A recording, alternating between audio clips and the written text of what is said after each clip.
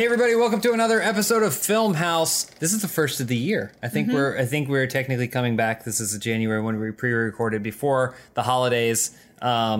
And so now we're coming back to the beginning of the year. I'm actually really excited for this one. For once. Well, we're not going to be arguing about the merits of two completely random films with each other this week. We're going to be having some cool conversations with some really cool people. At least you're included amongst the cool people. Thank you for having me. Absolutely. You're not allowed to go anywhere else because you live here. But I'm also excited for this guest that I know Elise and I have been reading for quite some time. Not to make you feel uncomfortable, Vince, but we've been reading you for quite some time. Yeah. And we follow each other on Twitter. We followed each other for some time, and we've tried to coordinate this to happen, but we just said 2020 is not the right year. Let's wait. Let's wait until the timing is right. Vince Mancini, thank you so much for coming on. Oh, thanks for having me. It's been a long time coming. I'm glad we're sliding in just under the 1 year mark. Yeah, we're doing it finally. Vince is a senior film and culture writer at Uproxx. He's a founder of the Film Drunk, former blog. Now it's just kind of an entity within Uproxx. It's its own entity there, right?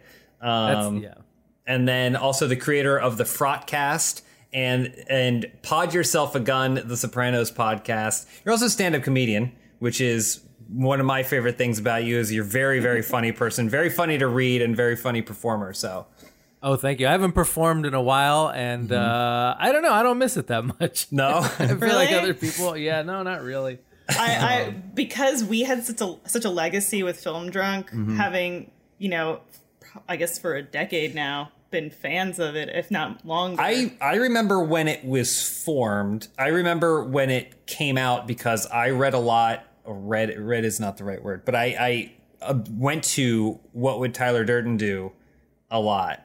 And then I think they were built in the same WordPress kind of formatting or whatever. And so they came like this other site and it was like, oh, devoted to film. And I was like, yep. And I went over there. And if I recall, I think one of the earliest banner images was like the bubbling suds.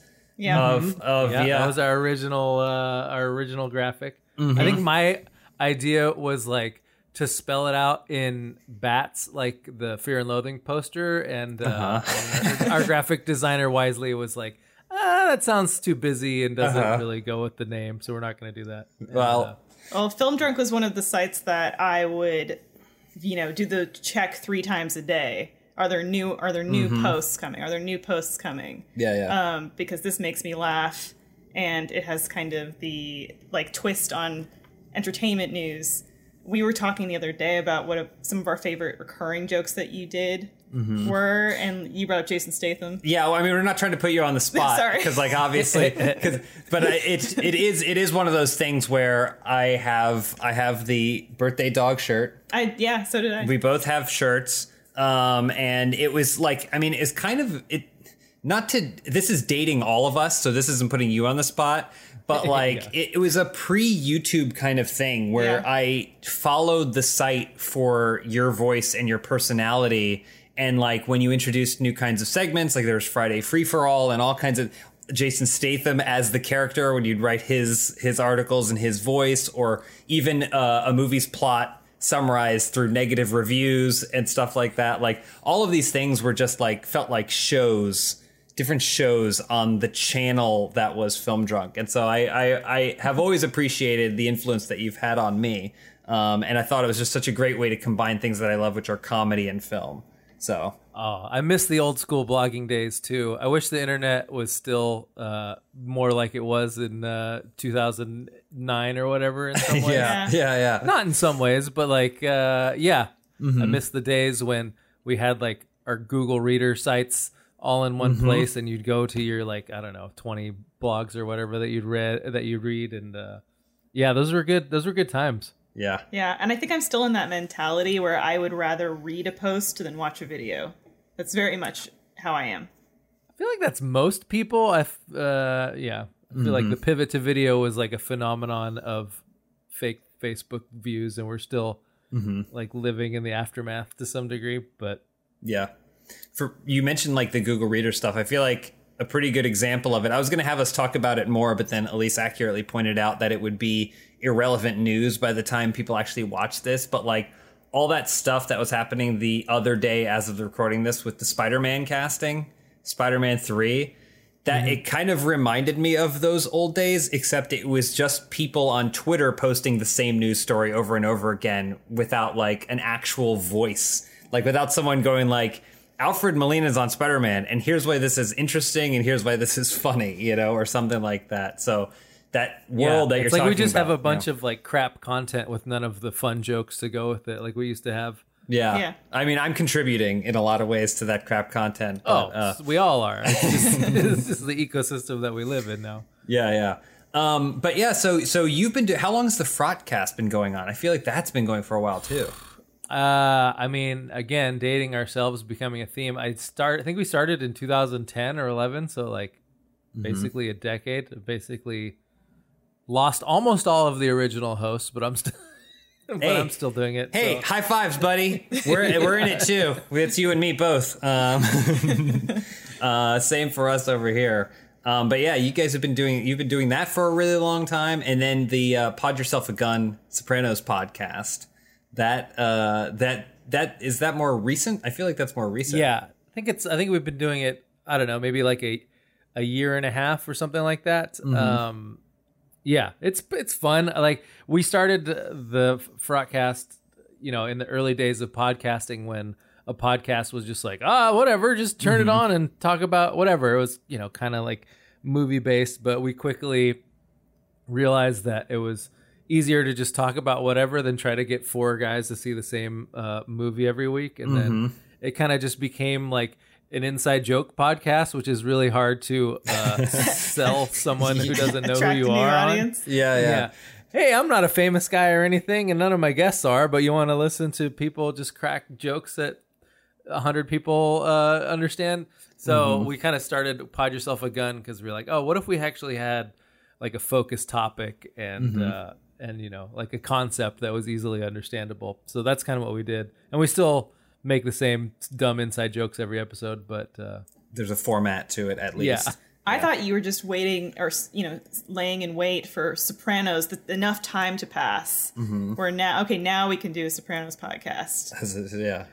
We kind of like, well, we were talking about it, and then I think we were just, me and my co-host Matt, I think we were just talking about the Sopranos, then we realized it was like the 20th anniversary, or it was about to be the 20th anniversary of the first episode, and we thought, oh well, hey, why not? Let's it seems like a thing whose time has come. And, yeah, that was it. Yeah, and just in time for the movie, the remake, animate from the people who brought us the Addams Family animated remake. They're doing Sopranos again. But a big thing is you write about, you know, films and like that whole world and everything. Like that's a big part of what we know you for, and I think what you still do a lot of, right, over at Uproxx. How has this year been for you, given that it feels like everything kind of stopped in a lot of ways, at least theatrically? I mean, it's there's so many different like angles to that. Like the idea that now we do the press tour from our own house and we watch the movies from our own house is actually like good for me in some ways, because I moved to the Central Valley, I don't know, like a year ago. And so I used to, you know, a lot of the times they don't screen movies here. They screen movies in like, you know, the 6 major media markets that no one who actually writes about movies for a living can afford to live in. And so I'd have to do a lot of driving either up to San Francisco or down to LA. So in that sense, like it makes it a lot easier. But then at the same time, you know, we don't have like theatrical movies in the same way anymore. Yeah. I mean, it's a whole strange thing because it's like, you know, before you'd have like 2 or 3 movies opening on any given weekend, and now there's probably like 10, but we have to try and figure out which ones are people going to hear about, like which ones are worth writing about. And so, and it's not like a very good business model to have to watch like 20 hours of content in order to write like a thing about it. But yeah, it's the fun of it. That's been a challenge for us this year with this podcast, because usually we're not necessarily targeting a movie that might be the best movie, or it's an art house movie and we know it's not going to have a wide audience. So we look to those big theatrical releases, blockbusters, at least as the driver for that podcast episode. Maybe we'll touch on other lesser known films, but we look for that one singular driver. And there hasn't really been those this year. Yeah. Not in a traditional sense. And I took a look back at what my personal favorite releases were this year, and I thought, wow, there's a lot that I missed. Like because I was just looking through, just for the ease of it, Rotten Tomatoes, best reviewed films of the year, their aggregate scores, and I was like, oh, Portrait of a Lady on Fire. Like I haven't watched that. I should have watched that, but I didn't. Color Out of Space. I should have watched that. Didn't. So I have a list, but I'm just kind of like boggled by my own list of your picks for the year. My picks. Yeah. But then I saw, there's a ton that I should have watched that I didn't, because they just didn't seem high profile enough.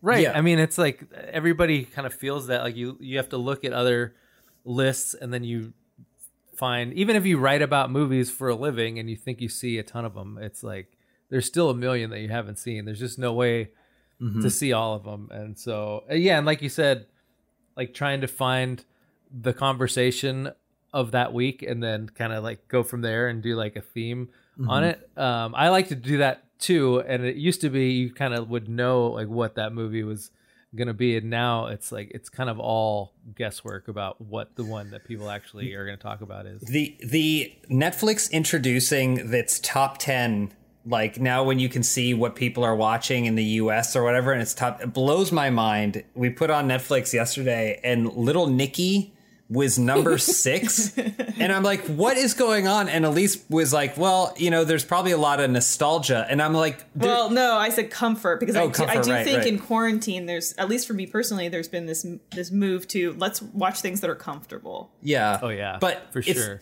But it's not like it's Billy Madison or Happy Gilmore, right? Like it's Little Nicky, which is arguably the movie that like kind of broke Adam Sandler for a while. Like people are like, all right, that's enough. And it just blows my mind that just by nature of putting it on Netflix, people, I mean, you can't go out, I guess, but like it's either. It's like, yeah, it's like trying to understand the psyche of the nation, like through whatever is on like the Pornhub homepage. Where you're like, why are there so many people that want this thing? And yeah. And you can't, and it's so hard to figure out at any time. Same, Little Nicky. I'm trying to remember what was one of the weirdest ones. Little Nicky's got to be up there, like the deep cut Sandler movie. The Impossible, the Naomi Watts disaster movie, where her and her husband and kids are in Thailand or wherever, and there's a tsunami. That was the tsunami movie. That was like number 1, and now she was like, I can't believe it's number 1. Thank you all so much.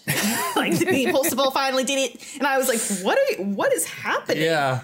I don't it blows my mind. And I think it, like, to what you're saying about let's get my finger on the pulse right now. It's like impossible. Like it's so crazy and it's impossible. My list looks like I wrote it in the dark. Does that say Gremlins? No. It's pretty wild. So I guess I want to ask you, like, the movies that came out this year in 2020, what are there, like, things that really stood out to you that you were like, oh yeah, this is great? And I know that's kind of a weird question because it feels like all of the big ones got brushed away. There were good movies that came out, but there were still good movies. Is there any standouts for you? I mean, to me, like, I had to make my list for Uproxx this past week, and I'm kind of like you. Like, I feel like there's 10 that half of the movies that other people picked I hadn't seen, and there's still a bunch that I need to see. But like the 2 that I knew that I had seen that were for sure on the list were Palm Springs, and then this movie that's called Sylvie's Love, which I saw at Sundance when it was like, that was right before the pandemic, and then I think it's coming out on Amazon like next week or something like that. So most people probably haven't seen that one yet, but those were the 2 that I knew for sure were on my top 10, and then a bunch that were also decent. I would probably put in my top 3, Hubie Halloween would be in there somewhere. That was gonna come Little Nicky again. I'd want to have on that list. The 2020 re-release. The 2020 remaster of Little Nicky. I was trying to think of what the last thing we saw in theaters was probably Sonic. Was Sonic the Hedgehog. You're right. Mm-hmm. Yeah, so I forgot that Sonic. I have a reputation for being like a fan of Sonic the Hedgehog, more so because I think it's funny to be like the concept of like really liking Sonic the Hedgehog to me is funnier than probably the amount that I like Sonic the Hedgehog, but I'm okay with that. And the movie came out, and I just thought it was whatever. I thought it was completely whatever. But then, and I still get people tweeting at me going like, "Are you excited because it might win an Oscar because nothing else came out?" I'm like, "No, I'm not excited about that."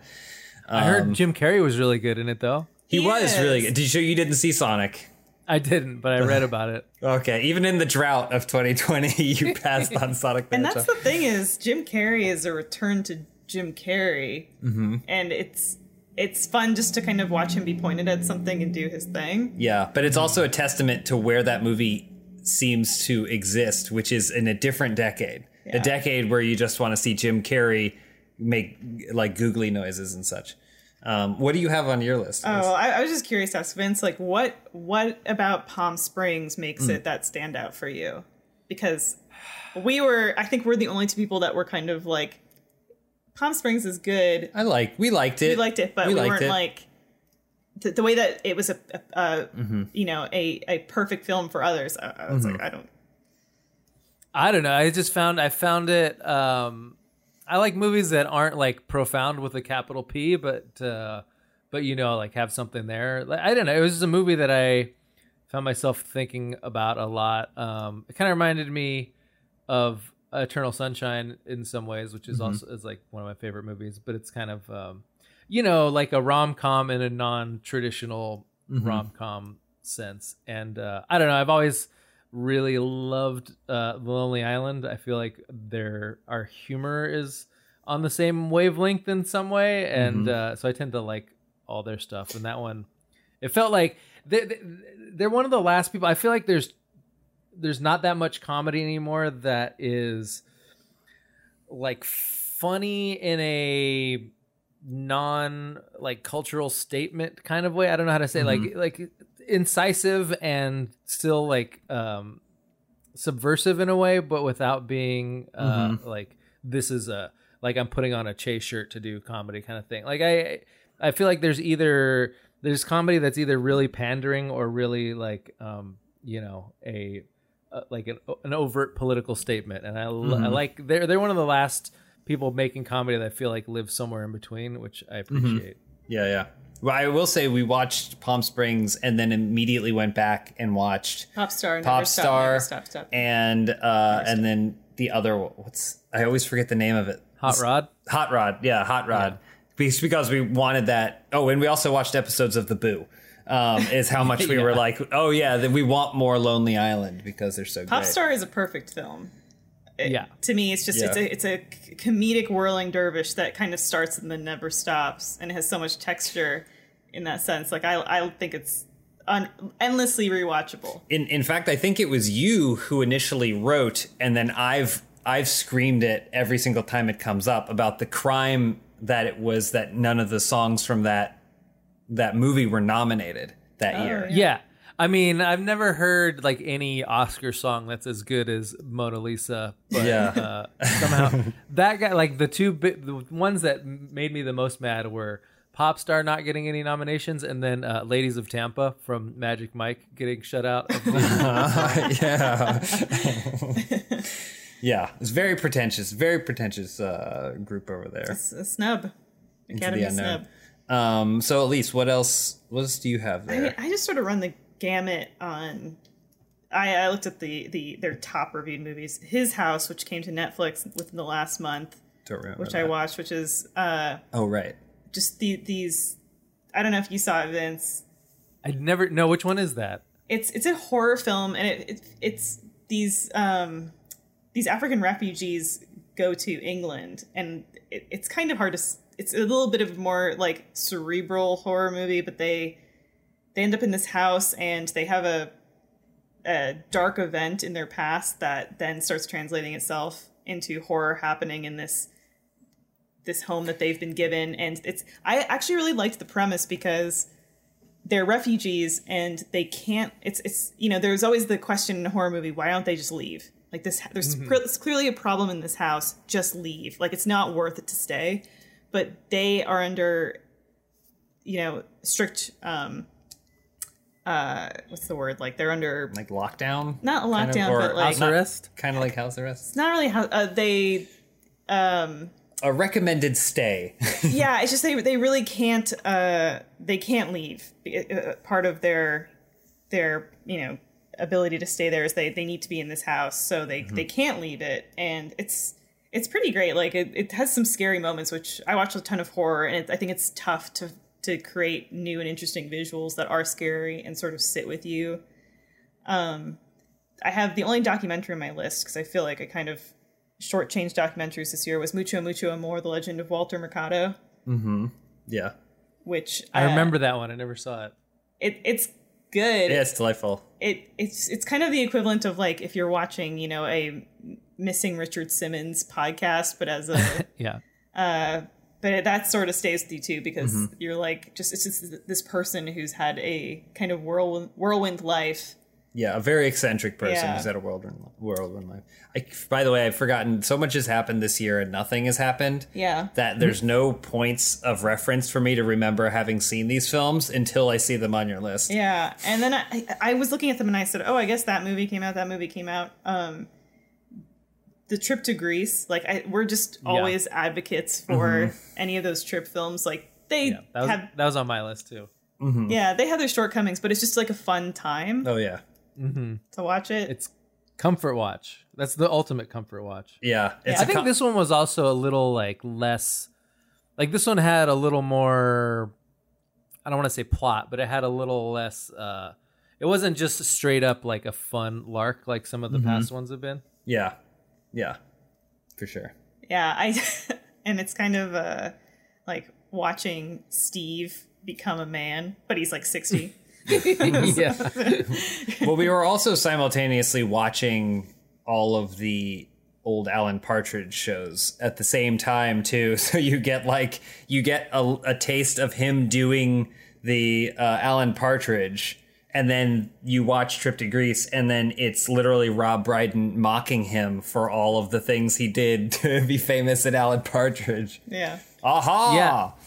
I finally started watching that this year too, and it's one of those shows that's so funny that you want to like live the past decade of your life in the UK just to understand all the references, because it's the same thing with The Trip. It's like it's funny, but that there are like a wealth of cultural patterns and references that you're missing at the same time.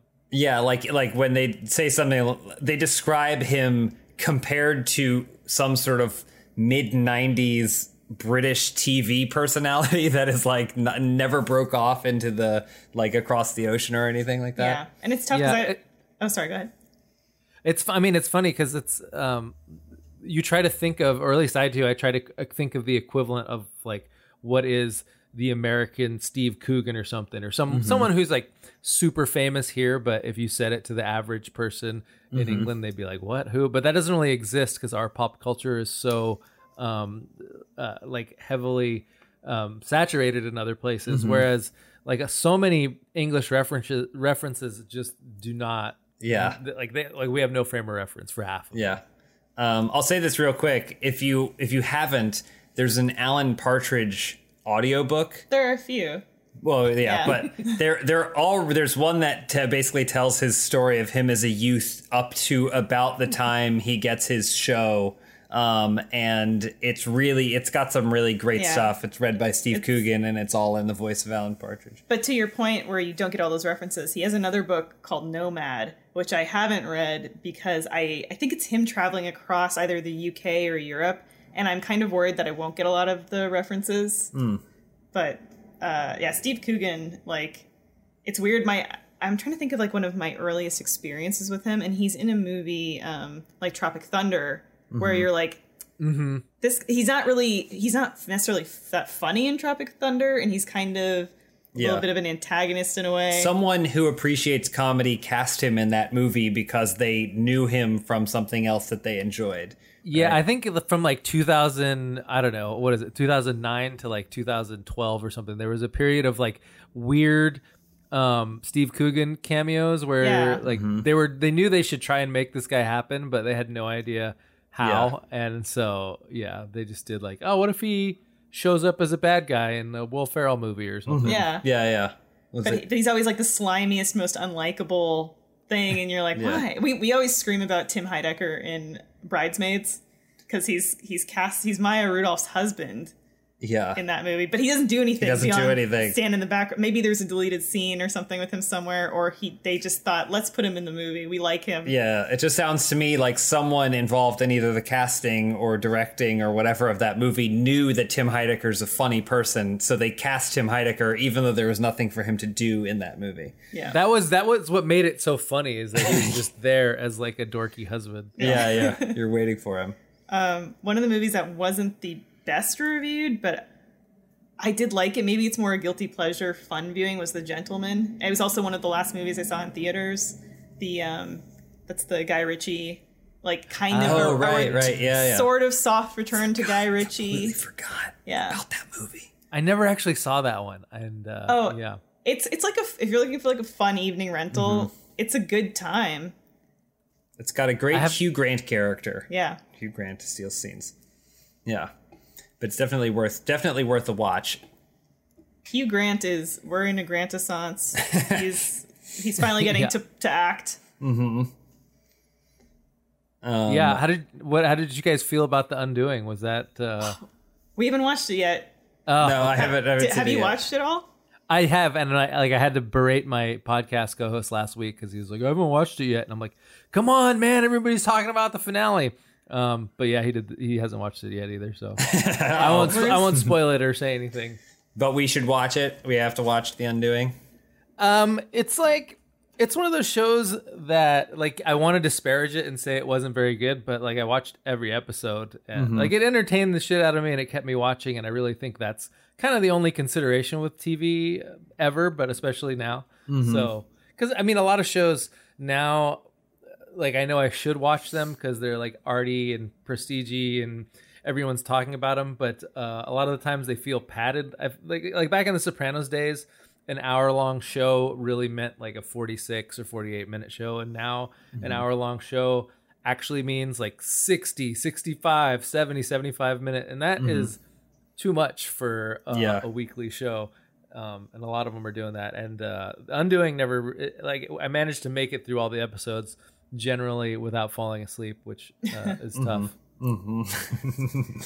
If you had to rate it out of 10 floppy Hugh Grant haircuts from 1998, how many? I would give it 8.1 over-injected lips of what's her face? Nicole Kidman. Yeah, there we go. That's what I was. Yeah, really blew that one. Really blew my own joke there. But yeah, you got what I was saying. We got there. I also had Borat 2 on my list, which was the movie I think we all needed. Yeah. Didn't expect, but all needed. Yeah. I said that the girl who played Borat's daughter really should get awards consideration, because I think that is a tougher type of acting and like a ballsier type of act. Like she pulled it off, and that is just incredibly hard. I can't imagine very many people being able to do what she did in that movie. Oh, absolutely. We were talking about that, I think on another podcast, but we were talking about her specifically and how harder that must have been for her to do it. And the whole time I was watching, I was like, who is this person? Like where did they find this person that's so perfectly good? And like, even when I saw the first trailer, I was like, oh, I'm definitely going to watch this. I'm excited for it. But I'm a little apprehensive. I hope it isn't so much devoted to his daughter, because I feel like, there's no way someone could keep up with Sacha Baron Cohen in that capacity. And then I was watching it, I was like, oh, give me more scenes. I'll take more scenes with her. And then looked into it, and she just who knows? She just came out of anywhere. So some young like Bulgarian girl. It's funny, yeah, because it's like that movie. They couldn't really have a Borat because he was kind of too famous, so they had to have his daughter come in and basically be the Borat, which I can't imagine too many things harder than that. And it's funny because they kind of did the same thing with the Bill and Ted movie, where they gave Bill and Ted daughters, and then they just had them try to be exact copies of their fathers, which doesn't make that much narrative sense in the first place. And I think one of them kind of half pulled it off, and the other one, and it was just kind of annoying. And if you watch that movie and then Borat 2, you're like, oh yeah, this was successful and so much harder than what they did in that. Yeah, absolutely. Yeah, it's but I mean, even just beyond that movie, like, didn't pull any punches, kind of, in my opinion, like, especially comedically. It was like, someone probably said, all right, but it's 2020 and we can't do the kinds of things. And then someone else said, no, fuck that. We're doing, and it doesn't matter. I don't care. Well, also has some surprisingly heartfelt moments. Like when he's in the synagogue and then ultimately it starts with it's appalling. It starts appalling, but then you get to the end and you're like, this is actually quite sweet. Yeah. She was so sweet. I mean, it's so tough to take anybody at face value now in a way that it wasn't when the first Borat came out. So, part of me was like, they know that this is a movie, right? Like, that's not, like, she knows what she's doing and blah, blah, blah. But then her speech was just so sweet, and the whole thing, like, I almost cried watching that scene. It was so nice. Yeah, and they give him food. He's hungry. I mean, part of it is I would just love to see how that movie is made, because, like, what you're talking about, how much of that is, because some of it you're like, no, there's no way that truck driver like had that thing on his pallet, took it off his pallet. A young woman came out and a stranger told him to just nail it back down, and he did. Like right. There are certain things. But I tried to get that interview. It was a non-starter, which I kind of understand. Like, maybe we don't really want to know how the sausage was made there. But yeah, you watch it and the first thought is, how the hell did they shoot this thing? Yeah, I'd love to know, but kind of like you said, I think maybe in like 30 years. Kind of when we remember when we had the masked magician reveal all those old secrets on TV in the late 90s or whatever. We need a masked magician for the Borat and movies like this, but in 30 years when it's time for people to come up with new tricks anyway, so it didn't matter. Can you imagine if it was that disappointing as the masked magician was? Where it was like, well, the secret to making an entire plane disappear was they just pointed the camera at a different part of the runway, and we're like, yeah, it's gone now. The best thing about the masked magician was that it all built up to the reveal of the masked magician, and it was like because once they ran out of magic to ruin, they were like. It became now who is the masked magician, and on the very last episode they go, and now we'll be revealing the masked magician, and he took off his mask and it was just some guy with brown hair, and he's like I'm Derek Forza, and I am the masked magician, and everyone's just like you just hear crickets or whatever. Well, and then he's loudly reading his own Wikipedia page for 30 seconds, and everybody's like, oh, cool, all right, man. Yeah. Well, then the next day, headline reads, "Masked magician murdered." Yeah, found for exposing secrets. Well, he said he was doing it because it's time for magic to evolve, and he thought that by revealing these secrets, it would force magicians to be smarter. But what it ended up doing is getting him raped and murdered. Body found outside Magic Castle. Yeah. Ass up. So Borat. The Willoughbys. A charming children's film. Again, Netflix, The Willoughbys. Did you see The Willoughbys? Which one was that again? I think what was that? It sounds familiar, like I started watching it. It's the one, they all had weird hair. They all had wacky red hair. Well, it was a 2020 film, I can tell you that. Okay, yeah. Neglected by their parents, 4 old-fashioned siblings venture out into the world with their new nanny. It's oh, jeez, my phone. My phone's gonna fall. It's the animated one. Okay. Yeah. I didn't see that one. It was really beautiful. Yes, and for that, it is memorable. It was sort of the Wes Anderson equivalent of. Well, I guess Wes Anderson makes his own animated films, so that's a moot point. I was gonna say it's the Wes Anderson equivalent. Somewhere of Wes Anderson is shaking his flimsy fist at you, very upset. Yeah, it was very beautiful. I feel like though it didn't. I don't know that I was like watching it. Like I am so enchanted by this film. Klaus from last year, I feel like kind of stood out more, but. It kind of looks like they try to do like the Aardman animation style. Like it kind of looks like the character design is similar there. Yeah. There was a new Shaun the Sheep movie this year, but I didn't see it. 2020 is just full of disappointments, huh? You know. Any other standouts that? The Hunt. I did enjoy The Hunt was the last thing we saw on a big screen. We went to a drive-through right before drive-in before everything kind of shut down. It was a double feature of The Invisible Woman or The Invisible Man and The Hunt, and I remember liking The Hunt more.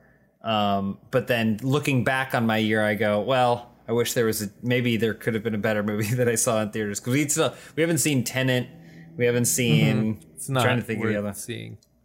Not worth seeing at all. I mean, I have liked almost all of Christopher Nolan's movies, and I would consider myself a fan. And I hated that movie. It was like all of his worst tendencies just concentrated and blown up on screen for I don't know, like almost 3 hours. It's just like some of the scenes are very impressive, and you wonder how he pulled them off. But it is just the most expository dialogue being shouted at you, like just nonsensical expository dialogue being shouted at you for 2.5 hours, and you can't understand a third of the words anyway because he still refuses to make sound properly. Yeah.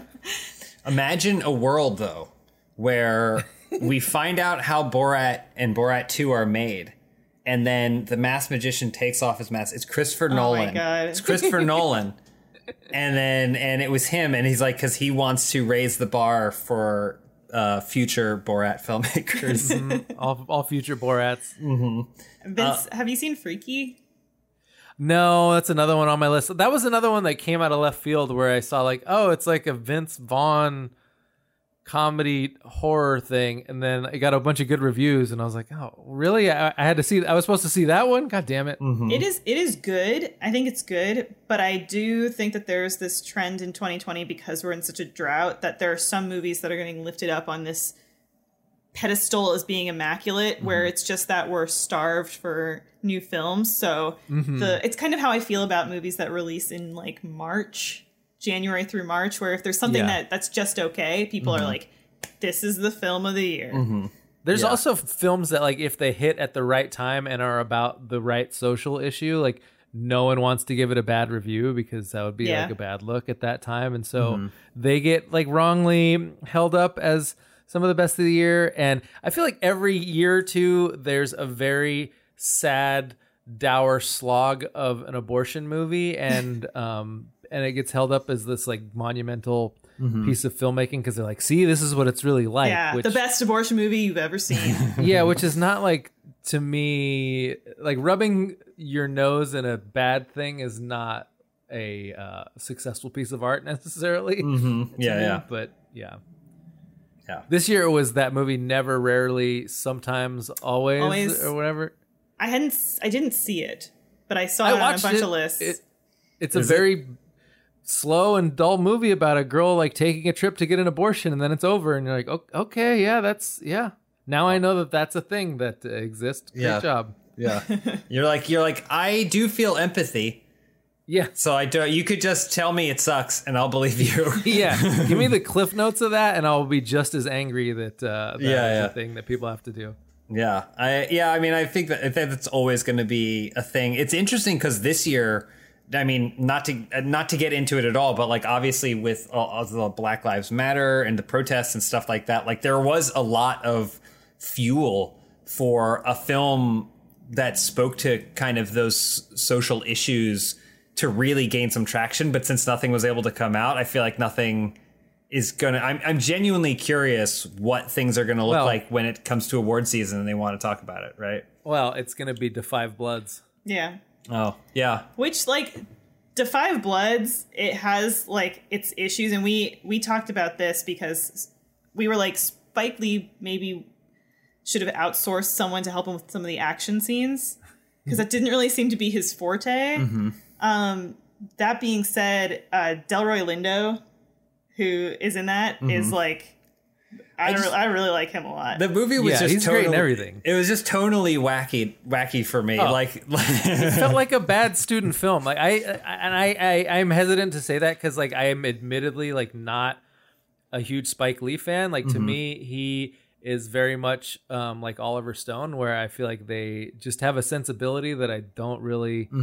It's like I don't like it. It's very like heavy-handed and obvious, and I don't love. It's not the kind of movies that I like, and so I kind of just let other people go. All right, I realize that's not my thing anymore, but it's still when people are talking about how great Five Bloods was, I was like that. It was just felt like a tonal disaster to me, and he was just like name dropping random events that didn't seem like they were relevant to the plot, and It seems like kind of what you're saying. I think Oliver Stone is a perfect comparison.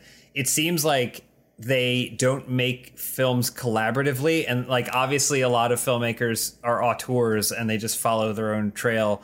And I think because there are some Spike Lee movies that I do like a lot. But there are others that I'm like, what is going on here? Like, why did you, and when he, in The Five Bloods, when he mentions something and it just like flashes a static image of it, and it's not even like a PNG, so like you could see like some edging on it and stuff. Like I was like, did no one raise their hand? Like I feel like no one raised their hand and said like, there's got to be a better way we can get this in here, Spike. Spike, just crop the image. Can we crop it, Spike? But like I feel like he worked in a way where no one spoke up or said anything. I have to say, I was looking forward to Five Bloods because coming off of Black Klansman, which I loved, and I went twice to see Black Klansman because and the way that he used file footage in that at the very end, like I sobbed the first time I saw the movie because it just hits you. You know, you're watching this movie that has a lot of moments of levity in it, and then you get to the end and he hits you with that, and you're like, oh my god, we still live in this world. Yeah. But then, I agree with you about some stuff with The Five Bloods, but for me, it was just the action scenes where I was like, Spike, why are you don't need to do this. Well, there's also the action scenes didn't make a ton of sense either. You're kind of like, not only was it like weirdly filmed, you're like, why is this happening? This doesn't seem like a thing that would happen. But I'm with you. Like I also liked Black Klansman 2, which is funny because like politically Black Klansman would have made a really weird statement had it come out like this year. Like if it came out at the same time as The Five Bloods, that like would people have been super stoked about like the hero being a cop who infiltrates a radical movement? Like politically it's not it was like one of his better movies though, even though the message was very weird. Yeah, for sure. Well, I enough about 2020. I want us to talk about what's to come in 2021 and how we're going to be watching those things. But real quick, I want to pause so we can hear a word from our sponsor. Support for Filmhouse is brought to you by Manscaped, who is the best in men's below-the-waist grooming. Big news, Manscaped just released their new cologne scent to help you feel good and smell good all over at all times. Who knew smelling this good could feel this good too? Manscaped offers products that allow you to groom yourself and take care of yourself in ways that you might not have realized you'd absolutely love. Everyone knows Manscaped has the perfect package 3.0 for all your below-the-waist grooming needs, but they needn't stop there, and they didn't. Complete your grooming game with a new Refined Cologne signature scent by Manscaped. I have it right here. It's the Refined Cologne. It smells great. It's a perfect complement to the whole collection that you can get from Manscaped. It's light, approachable, gentlemanly in all the right ways. Okay. It's calming and inviting. It's a hypoallergenic cologne, cruelty-free, dye-free, paraben-free, and 100% vegan. It's beautifully designed in this glass bottle here, as you can see. It makes a statement. It's got a manly scent, but it's not aggressively manly, okay? It's comfortably manly. And now you can use the new Manscaped Refined Cologne to complete your set with all your other Manscaped products to smell great anytime, anywhere. It's time to feel sexy, and that involves smelling sexy. So get 20% off and free shipping by going to manscaped.com/filmhouse. That's 20% off with free shipping by going to manscaped.com/filmhouse. Look good, smell good, feel good with Manscaped. Filmhouse is brought to you by Green Chef. Green Chef is the first USDA certified organic meal kit company. Also, if you've heard about us talk about other meal kit options in the past, like HelloFresh, Green Chef is owned by HelloFresh. It now offers a wider array of meal plans to choose from, and there's something for everyone, so you can basically pick and choose which one you prefer. In this case, I'm going to tell you all about what Green Chef has to offer. Green Chef makes eating well easy and affordable with plans to fit every single lifestyle, whether you're keto, paleo, vegan, vegetarian, or just looking to eat healthier. There's a range of recipes to suit any diet or preference. Green Chef is the first ever and only keto meal kit on the market. It makes sticking to a low-carb lifestyle easy with recipes averaging only 14 net carbs each, which, coming from someone who has counted their carbs before and frequently does, basically nothing. You can keep your carbs super low. That is totally on track to be an amazing keto meal. Green Chef's recipes, they have vegan and vegetarian that are high in plant protein, so it's not like you're going to be sacrificing some of your other macros, just so that way you can eat vegan or vegetarian. They're rich in omega-3s. Actually, it's been shown by experts that a plant-based diet decreases the possibility of high blood pressure, and it boosts your immune system. It's good for you. It's healthy for you. It's also the most sustainable meal kit, offsetting 100% of its direct carbon emissions and plastic packaging in every box, so you can feel great about what you're eating and how it got to your table. I love the ability to cook really extravagant, fragrant meals in the kitchen, and if they're healthy and affordable, that is a double plus on there for me. Green Chef has all of those things for me. They have the Mediterranean chicken. I see Mediterranean on a menu. You got me. I see chicken. I'm done. Okay, so they got all that. They also have smoky chicken and kale bowls. It's basically a list of all the things that I love to eat anyway. So you should definitely check them out. They have so many good looking items that I have yet to try. Go to greenchef.com/filmhouse90 and use code filmhouse90 to get $90 off, including free shipping. That's greenchef.com/filmhouse90 and use code filmhouse90 to get $90 off, including free shipping. It's going to be your easiest way to a healthier culinary lifestyle. And we're back. So 2021, it doesn't look like things are going to get that much better that much quickly. So it's not like theater doors are going to finally spring open in January and we're finally going to get to see Black Widow. But there are still some movies that are planning to come out. There's some things on the release list for 2021, very optimistic, maybe internationally, but also very optimistic studios. But something interesting that's happened is HBO Max, and then just a quick, we are technically employees of Warner Media, Elise and I, so full disclosure there. But we're going to speak honestly and openly. We pay for our own HBO Max. We do pay for our own HBO Max, so we'll speak honestly and openly about all our opinions on it. But HBO Max, a couple weeks ago, said that they are going to be doing simultaneous movie releases for the biggest movies that they have coming out in 2021 in theater somewhere, I guess. I don't know. There's no theaters open around us, but somewhere in a theater, and then also on HBO Max. Some major releases that people might be concerned about: Tom and Jerry, and that's it. Actually, this was the best press they could possibly do, because my brain turned off that whole keep track of what's coming out in movies and like movie news thing, and so like I didn't know that there was a Tom and Jerry movie coming out. I honestly didn't realize there was a Mortal Kombat movie coming out, or Godzilla or King Kong, but all these things. Yeah, I just didn't know. Just kind of wasn't paying attention to it. Wasn't checking Joe Blow as much as I used to. But yeah. So is there anything 2021 HBO Max or otherwise that like you're looking forward to? I'm kind of like you. Like since I stopped having to do 8 posts a day where I post movie trailers and I know everything that's coming out. It's hard to keep track of now. So I had to look basically all these up to see what HBO was coming out with this year, and I had barely heard a half of them. I mean, the ones that jumped out at me, the Fred Hampton movie.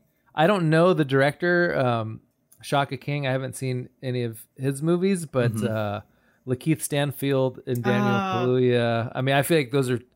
I'm shocked neither of them has an Oscar yet. I don't think. I think I can't remember if Kaluuya got nominated, but they're both like amazing and everything. Yep. And like a Fred Hampton biopic. That all sounds great. I'm going to be disappointed if it's not good. Yeah. Yeah. This is a big Lakeith Stanfield household. James, for sure. James is like, they should make him the Joker. A few years ago. If you want to reinvent the Joker. Pre-Suicide Squad. I think it was pre-Suicide Squad. Yeah, it was before we got 5 new versions of the Joker in the last only handful of years. But yeah, I was like, I could see him playing a pretty good psychological Joker against a new kind of Batman. But yeah, no, I love Lakeith Stanfield. Yeah, it's like stuff like that. I wasn't even aware that was in the pipeline or whatever. There's this, you mentioned Suicide Squad. Another Suicide Squad is coming. Okay, what is going on with the thing where we just have new movies and they're the same name as old movies? Like, could we not find new names to movies anymore? Like, there was a show Run on HBO, and then like not even a year, the same year, now there's a movie called Run on Hulu. How the hell am I supposed to keep those track of those in my mind? Scream. Scream is it? Yeah. I don't know. It's bad enough that the freaking Avengers movies don't have numbers next to them, so I can never remember. Like, I can't remember which one is Endgame and which one is Infinity Wars. Like, they all bleed into one like big mush of a movie in my mind. I almost feel like that's what they want in some ways. Yeah. Like, I mean, I've been saying for years that we are in the era of an existing idea has 1,000 times the value than an original idea. It's almost like the knockoff studios that, you know, when they want to make a knockoff of Independence Day, they call it Day of Independence. Yeah. Because they think that you'll get tricked and you'll click on that and you'll pay for it. Yeah. It's almost like the old mom rented the wrong DVD business model. Except it's the studio that owns the movie, and they're just like, they've bought into the whole. It is weird. And no, in this case, I think it's an anti-labor thing. It's like if you work for a newspaper and they decide that none of the writers are going to get bylines, then that way none of those writers can get too big and go off and start and work for the competitor or something. Like, so if you don't think about like who is directing these Avengers or even which one is which, you're just like, all you think about is like, oh, good, Avengers, and then they eventually can just, you know, pass it off to someone that they don't pay any money. Absolutely, which is probably why we're getting a new Space Jam. I pulled up an article. It was great. I pulled up an article to like just make sure I was getting all these movies because I wanted to make sure we could list them and refer to them if we needed to. And some of these movies, I guess, have so little information about them. Like, it's weird because you have Dune, which has full trailers and is shot and I guess basically almost done in a lot of ways. And then you have the Space Jam movie where the article I was looking at just used a picture of Michael Jordan talking to Bugs Bunny. Like, there's nothing to go on. So they were like, this is close enough. Sure. Like, In the Heights just showed a picture of Hamilton. Like, no one cares at all about some of these movies. There's just not a marketing spool up for them. So they don't have the resources. They just have like their pitch book that they. Yeah. Have you read, like, see, I still haven't read Dune and I still haven't read, and I am embarrassed to even say this, The Watchmen, and now I feel like it's too late. Like, I don't want to be.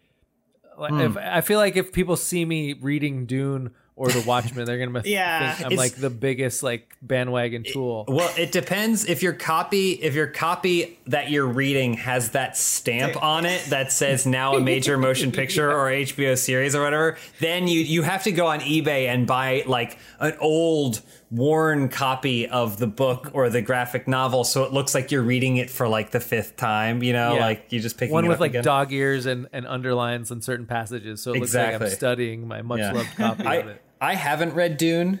This is probably over a year ago. I almost bought it just in a bookstore because the pages were blue. It's like, but I was like, this is huge. It was super thick. It was massive. And I was like, there's no way. Like, if I'm reading this in bed and I fall asleep, I will break my nose. It will literally shatter my face. But I have said that I might like audiobook Dune at some point, but now I don't know. Yeah, I always see those giant tome of sci-fi books, and I'm like, there's no way I'm reading like 1,000 pages just to see if this is good or not. But then, I started on the George R.R. Martin series of books that I listened to as audiobooks, and I think, I don't know, it's like probably 300 hours in total or something of content, and I listened to some of them twice. So I could have learned probably like 3 foreign languages in that time, but I did the same thing. I had a commute, and I listened to all the George R.R. Martin books, including the one book that didn't have Roy Dotrice doing the reading, and I was just angry the whole time. And now he's dead, so he can't even do the rest of them. I loved that he would forget which accents he did with certain people, and like a few times he did like a problematic accent for one character, and then by the time they recorded the next book, he had forgotten and was on to like a new problematic accent. Yeah. He was a treasure, and he will be missed, Roy. We miss you. Well, he was at first when he used to do Varys, he did it as he did it weird, like lispy and saliva-y at first, and it was really off-putting. And thank God he forgot that he had done that by the time they recorded the next book. Yeah. Can I name some non-HBO Max movies that are coming out Absolutely not. This is a Warner Media podcast. Okay. Please do. Morbius, of course. Oh yeah, baby. James has a segment called Mount Up for Morbius. I would say if anyone's gotten burned, I don't want to say that I've suffered the most this year, but I'm probably top 5 humans who've suffered this year. I'm saying facetiously.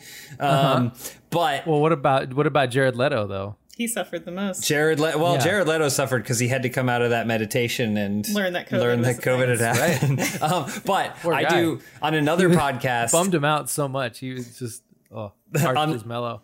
On this other podcast, again, I don't really have much else to talk about except for movies, but I do a segment at the end of the podcast where I basically build hype for a movie that's coming out, and it's generally a stupid movie. So it started with Countdown for Cats. I was really excited for Cats, and I would have guests on, and basically I would use that as an opportunity to teach people about cats, like ask them which one of these is a made up name and which 3 are real names from it, and like have the people that are on guess and play games with them. But then Cats came out, so I had to find a new what I thought was going to be stupid movie to celebrate leading up to it, and I picked Morbius. And Can you explain more who Morbius is? Of course. And what he's all about? Morbius is the living vampire, Michael Morbius, portrayed by Jared Leto in the film, and other things about him. But like, Jared Leto as a vampire superhero is what you're saying? Yes, anti-hero. That does sound incredible. But I made this new segment called Mount Up for Morbius, where it was the same thing. I would ask trivia about just vampires in general, but then also with the character of the expectation that come May 2020 we would with the expectation that come May 2020 we would all be seeing Morbius, and I would be able to close that chapter in my life. But then it was delayed until 2021, so I've just had to continue doing it. Oh. So now there's been countless segments. We don't even talk about Morbius anymore because there's nothing. There's no news. There's no one saying anything. Anyway. Morbius misery is what it should be now. Yeah, absolutely. I actually had to write like a Fincher ranking like last week or the week before, in honor of Mank, and I realized that like one of the best things about David Fincher is that for like 10 years. He would just put Jared Leto in his movies with a stupid haircut and have him get the crap kicked out of him. And, yeah, right. It's the best use of Jared Leto that there is, I think. It's true. It's true. There's Venoms, Halloween Kills, Uncharted. I'll just read a bunch, then we can go back to Untitled Spider-Man Far From Home sequel, Candyman, the Spider-Man 3 Mission Alfred Impossible, Molina. Jungle Quest, Fast 9, James Bond, live action 101 Dalmatians, Black Widow, of course, Black Adam, another Forever Purge. Forever Purge? Is that an actual movie? It's called The Forever Purge. Or maybe it's just called Purge, but then they're like, the tagline is The Forever. In the world of the Purge, there's only one purge a year. But in this world of the Purge, there's a purge every day. Clifford the Big Red Dog, The Man from Toronto, which I've heard from some Torontonites. There's not actually anyone from Toronto in it. Okay. New Sherlock movie. All right. Well, none of these sound nearly as exciting as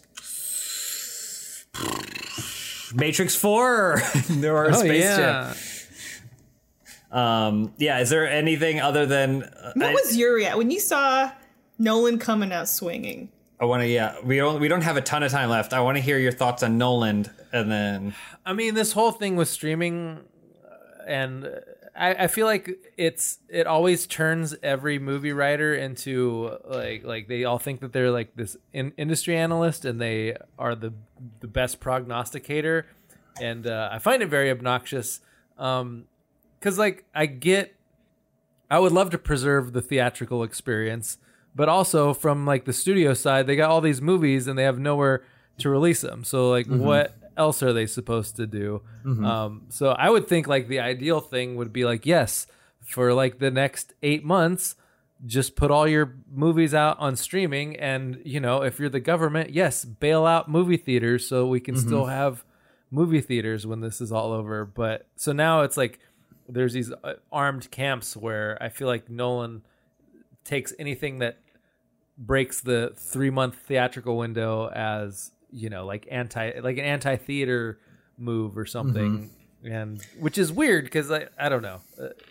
I get wanting people to see your movie in a theater, but obviously these are not normal circumstances. Christopher Nolan, I like to work out a lot. Okay, it's kind of, I like to work out. Gyms have been closed. I haven't been to a gym in like 10 months. But there are all these types of people at the gym, especially if you were a member of a smaller gym, who would befriend the staff, and you would often see them suggesting, like, oh, maybe you should get a couple more treadmills, or oh, I just saw this new piece of fitness equipment that came up. That's Christopher Nolan with movie theaters. I think he just he treats them like his collections. So he's like, you know, you got to upgrade those projectors. You're not gonna. There's no way you're gonna get a 70 millimeter on there. Are you kidding me? And so the theater owner's like, you think? And he's like, yeah. Oh yeah, you're gonna want to do that big time. And then so he doesn't have to spend any money on a 70 millimeter projector for himself. He just goes to the theater that now owns it. That's what he feels like. So now all this time and energy and investment that he's put into theaters, it's being ripped away from him. And I think that's really hard for him to deal with. Yeah, I also think there's this sense of it's impossible to go home again. And I understand why he's angry because, you know, unless you live next to whatever, I forget what that nice theater is over by that was in Once Upon a Time in Hollywood by the Arby's over there. Anyway, unless you live next to like a legit cinephile theater, like the multiplex experience does kind of suck. Like they always turn the lights down at the wrong time. It seems like no one gives a shit about like how to project the movie right, and kind of just seems like no one cares in general. And a lot of the things that we still want there to be, like you can't. It's hard to. I'll go. My example for this is like the mall. Like, you know, when we were growing up, like you always used to go to the mall, and now like brick and mortars are kind of going out of fashion and they're dying, but like you still need them for stuff, right? So like when I was trying to buy a suit for my wedding, like I remember when I was, 18 or 20 and I bought my first suit, and I went to like the department store, and the guy was there and he was like helping me, and then they would get it tailored for you afterwards and stuff. Like this time I had to go to the mall, and I was just like walking through blocks and blocks of like an empty mall. Like there was just no one there that like to help me, and it's like, even when you want to do the old fashioned thing and support the thing that you remember, it just doesn't exist anymore in the same format. It's like dead in some way. Yeah. And it's like it's hard not to wonder if that is going to happen to theaters. Like the more and more people don't go to them, and then they start cutting staff and stop giving a shit. Yeah, I mean, also, like, it's such a corporate thing. Like, there's like only a handful of theater chains. It's not like, I mean, I'm the same as you. I'm desperate for the theater experience to come back, and I want to participate because that's my preferred way of viewing most, I would say 95% of all movies. But it's not like we're saving the uncle from Munsters. Isn't he the guy who owns the theater in Last Action Hero? There aren't really many independent theaters, at least not in bigger cities. Yeah, so, it's not like that's the case anymore. So I mean, yes, that's my preferred experience, but as you mentioned, Christopher Nolan still has a hard time calibrating his movies to It's also, be I think watchable. it's a narrow-sighted perspective on his part of like, Christopher Nolan, people are dying, people are losing their jobs. Yeah. You know, come on. Yeah. Like, this is important, but it's also like, you know, like this can't be important at the expense of other things. Yeah. Yeah, I mean, and like it felt like Draft House was starting to have a good thing going, where you know it was the theater experience, but you could get these. I don't necessarily need to like order a meal in the middle of the movie, but just the idea that you would go and you would have like a table there, and you didn't have to be sharing an armrest with somebody, and you could get decent food and a beer, and it seemed like the theater actually took the time to tell people like, hey, don't text or we're going to kick you out during this movie. Like, just that was enough to make the theater going experience like so much better. And then this hit, and now it's like, well, who's going to want to own a theater after this? No, and I'm even worried about the draft houses, which, like, for me, I love that experience so much. I do want to eat a full meal while I'm watching a movie. Like, I'm that person that we go to the draft house and I get like a milkshake too. And he's always like, why, every time you're getting this milkshake, it's not going to sit well. But I do, and I love it. But now I'm kind of even worried that they could be in jeopardy. Yeah. And well, it's just the attention span that it takes to watch a full movie from start to finish is in jeopardy. Like, even I mean, even for me, and I'm like almost 40 years old, like I have a hard time not looking at my phone during the movie, and for kids it's like impossible. So at least with the theater experience, it was a way to be like, all right, you're forced to do that now. Yeah. I mean, before this, I don't want to go out on a down note. So I want to, there's at least some good that's come out of all of this. And Chris Nolan being really pissed off and all this HBO Max stuff. For me, stuff. the consumer, I'm very happy with the news. Well, it's that's not what I'm referring to. I'm referring to, I put it in the document, but it's something I found as I was researching this podcast, and it's, I believe, from the Hollywood Reporter. They wrote an article titled Christopher Nolan rips HBO Max as, quote, worst streaming service, denounces Warner Brothers plans. That's not the important thing. The important thing is that there was art that accompanied the article. And it appears to be I think that's Jason Kilar, right? I believe this is the CEO. Presumably two Warner Media executives. Drawn almost like amusement park caricature sketches. All they're missing is the tiny car and the tennis racket. Pulling away a red carpet from Godzilla, King Kong, Wonder Woman, and what appears to be Will Smith. I like that Will Smith got snuck in there along with Godzilla and Wonder Woman. Well, is he even in any of the movies? Yes, he's in King Richard, I believe. But it's, and it's not Gal Gadot. It doesn't appear to be Gal Gadot's Wonder Woman either. It's just Wonder Woman generically, the character. It's an illustration by Lemire. But either way, I looked at it and I was like, especially because I mentioned all that stock photos being pulled for this, someone went the extra mile and said, no, we need art that describes this. And it's honestly one of the funniest images I've ever seen in my entire life. We need Godzilla going, oh no! Save me, Chris! Save me! So things aren't entirely terrible because at least we have this image and I love it very much. I might get it printed and hang it over my bed. But I think that's honestly all the time we have to discuss this stuff. I think I feel like we could chat a ton. I honestly, I'd love to have you back on when you have the time. Anytime. This is so great. I was looking forward to it a lot, and I'm glad we got to do it. Real quick, Vince, where can people find more of you? Quickest way is at Vince Mancini on Twitter. Also, all my articles are at Uprocks. My podcasts are the Frotcast and Pod Yourself a Gun. So yeah, check those out. Do whatever.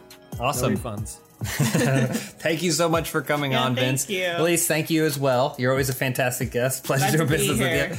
And happy 2021, everybody. We're kicking things off with this image. I'm just going to stare at it until I fall asleep. But no, thank you, Vince. Thank you, everybody, for watching, and we'll see you next time. Bye.